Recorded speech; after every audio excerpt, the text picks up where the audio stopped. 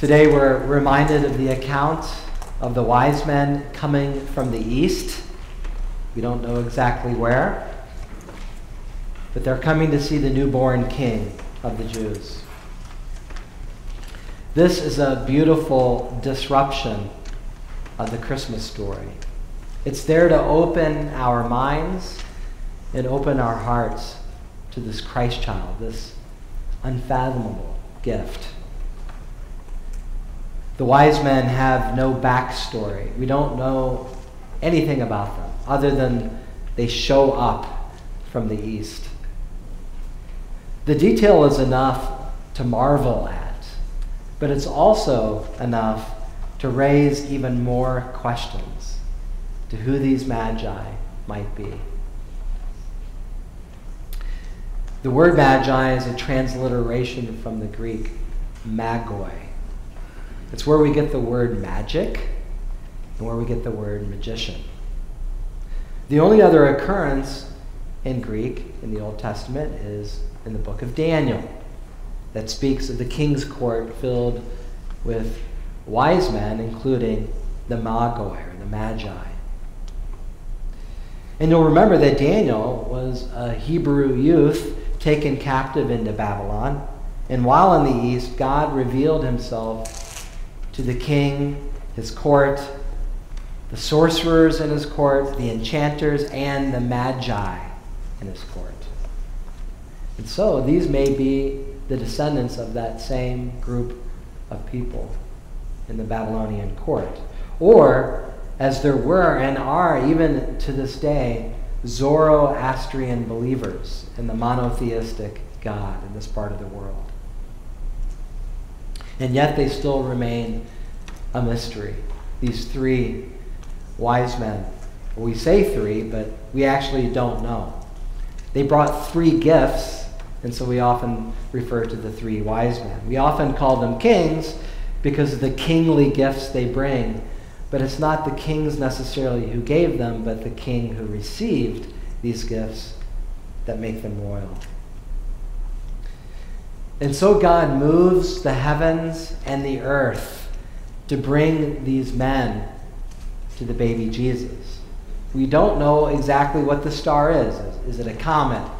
Is it a constellation? Or is it the alignment of the planets? Some astronomical phenomena that tell them that the newborn Messiah is born and draws them to the west toward Israel. And were they seeking Christ because of Daniel's prophecy? When you read the book of Daniel, he tells the Babylonian king and the Magi these words, that God will put an end to sin through the Messiah. He'll atone for our iniquity, and he'll bring everlasting righteousness to the nations, not just the people of Israel, but to all people. There is an openness and there is a humility among these wise seekers that Deacon Tom talked about earlier in the children's message. They're willing to leave their homeland, just like Abraham left his homeland and came from the east, going westward toward the promised land. And like Abraham, they don't know their final destination. They just are going in the right direction. And God will lead them and guide them along the way.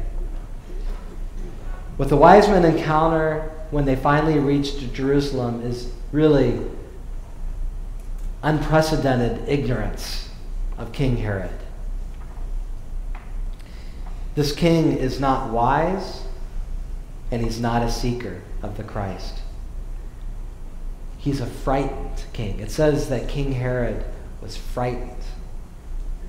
The wise men don't know it yet, but Herod will do everything he can to preserve his power, as often corrupt leaders will do, even going to the extent of killing toddlers and infants in Bethlehem, thinking that he'll eradicate this newborn king who will challenge his power. The only help that the Magi find in Jerusalem are the students of Scripture and the teachers of the Bible. They tell the Magi of a promised king who will be born in this little town called Bethlehem. And so the Magi go on their way. Their journey begins by looking at creation, the star that leads them. But it's only Scripture that can complete their navigation to the Christ child. In contrast to Herod, who only wants to take power and hoard it for himself, these wise men, these seekers want to give. They want to give these lavish gifts, these expensive gifts to the Christ child and kneel before him, their infant king. They know that Jesus is not just born for the Hebrew people, but born for all people. And so their gifts point to this royal Jesus, but also their gifts point to the suffering Messiah. The myrrh will be the very same thing that they will bury Jesus for 3 days in. On the organ console, you'll see a little placard, and actually outside in the narthex, you'll see another one that often you will hear during the Christmas season, that wise men still seek him, as Deacon Tom was sharing with us earlier. Wise men still seek him. Seeking Christ will lead to greater wisdom. And wisdom will make us better seekers. Just like the Magi, our journey has just begun to discover the magnitude of God's love through the birth of Jesus Christ. The Magi ask questions, and in their asking questions, they reveal too that they don't know everything. They don't know all the answers to all their questions. There's more to learn in their journey along the way. There is great mystery, like Paul says 3 times in our reading from Ephesians. Biblical mystery is what was hidden in the past, but is now being unveiled or revealed or manifested now to us through Jesus Christ. It's a life-transforming wisdom unfolding before us, the ever-deepening love of Jesus for the whole world. It's a life-transforming event when we grow in our understanding of what Paul calls the boundless riches of Christ. The human mind cannot comprehend this gift that God has given. And we see in God's wisdom this rich variety of humanity that we see in these pilgrims, these people coming from the east to visit this newborn king. The question is, are we open to the same journey that's also a mystery being revealed to us slowly? Are we also willing to leave behind our homelands, leave behind our national and our tribal identities behind us, searching for that same Christ that we know will draw all people to himself, just as he does these wise men? Can we also admit, like the wise, that we don't know everything? Some things will remain a mystery, even though God is revealing over time. Are we humble enough to ask for help and to ask good questions and to ask for more light on our journey? Are we like the wise men who look to creation, like the stars, the heavens? Do we look at the oceans and the mountains and the plains and the wide skies? And do we see the Lord of glory, the one who created it all in his creation? This is another epiphany that the wise men see. Have we had our own personal epiphany that the newborn Christ is the same one through whom everything moves, lives, and has our being? Do we go to the scriptures as the wise do, seeking help, not just more information, but as Scripture being our guide and leading us closer to the eternal Word that has been made flesh. What I love about the wise men is how they remind us over and over again by their story that you cannot keep God or put God into a box. After this morning's service, Amy Rogner, who taught preschool here at St. Luke, taught me a song.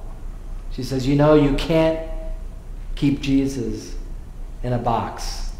You can't put Jesus into a box. No, you can't put Jesus into a box, because his love will come a bubbling through. I think I got that right. We have a God of amazing surprises, of gracious surprises, new things every day. Great is his faithfulness. We have a God who will not allow borders between peoples, our self-absorption, our trying to hold on to our worldly power, and hold on to our petty differences. We cannot stop the flow of God's infinite love. His love will come a bubbling through, as the song says. And as God warns his people in the Old Testament in dreams, so God does with these wise men, warning them in a dream to take a different road back. Sometimes God will show us a new and better road. It's not yet time to sacrifice the King of the Jews. Their new road tells them and us. It's not yet time for Herod's son, King Herod, the other King Herod, and the other false rulers to crucify the Lord of glory. Just before Christmas, reports from Gaza came flooding in that many Muslim men and women were having what they call the Jesus dream. Perhaps you've heard of this. But throughout the Islamic world, more and more people have been having this mysterious dream where Jesus shows up in a vision or a dream and proclaims his victory over sin and death, proclaiming his own crucifixion and resurrection, proclaiming his glory, his lordship, his desire to draw all people to himself, to forgive every sin, and to give eternal life. A reminder that you cannot put God in a box. That God will still move heaven and earth to graciously draw all people to himself. This is the little babe in a manger, the King of Kings and the Lord of Lords, who draws this rich variety of humanity, these wise men, to himself. God is still, thanks be to God, God is still unpredictable and full of his merciful surprises. No, you cannot keep God in a box. His love will come a bubbling through. No puppet kings or rulers, no Jew, no Gentile, those who are near, those who come from afar. We cannot put God in a box. Wisdom embraces this mystery. Faith and joy celebrates the Christ who reveals his infinite and boundless love. And in time, and with a little wisdom, we discover that it's not we who are seeking Christ, but Christ who has sought us out all along. In the name of the Father, and of the Son, and of the Holy Spirit. Amen.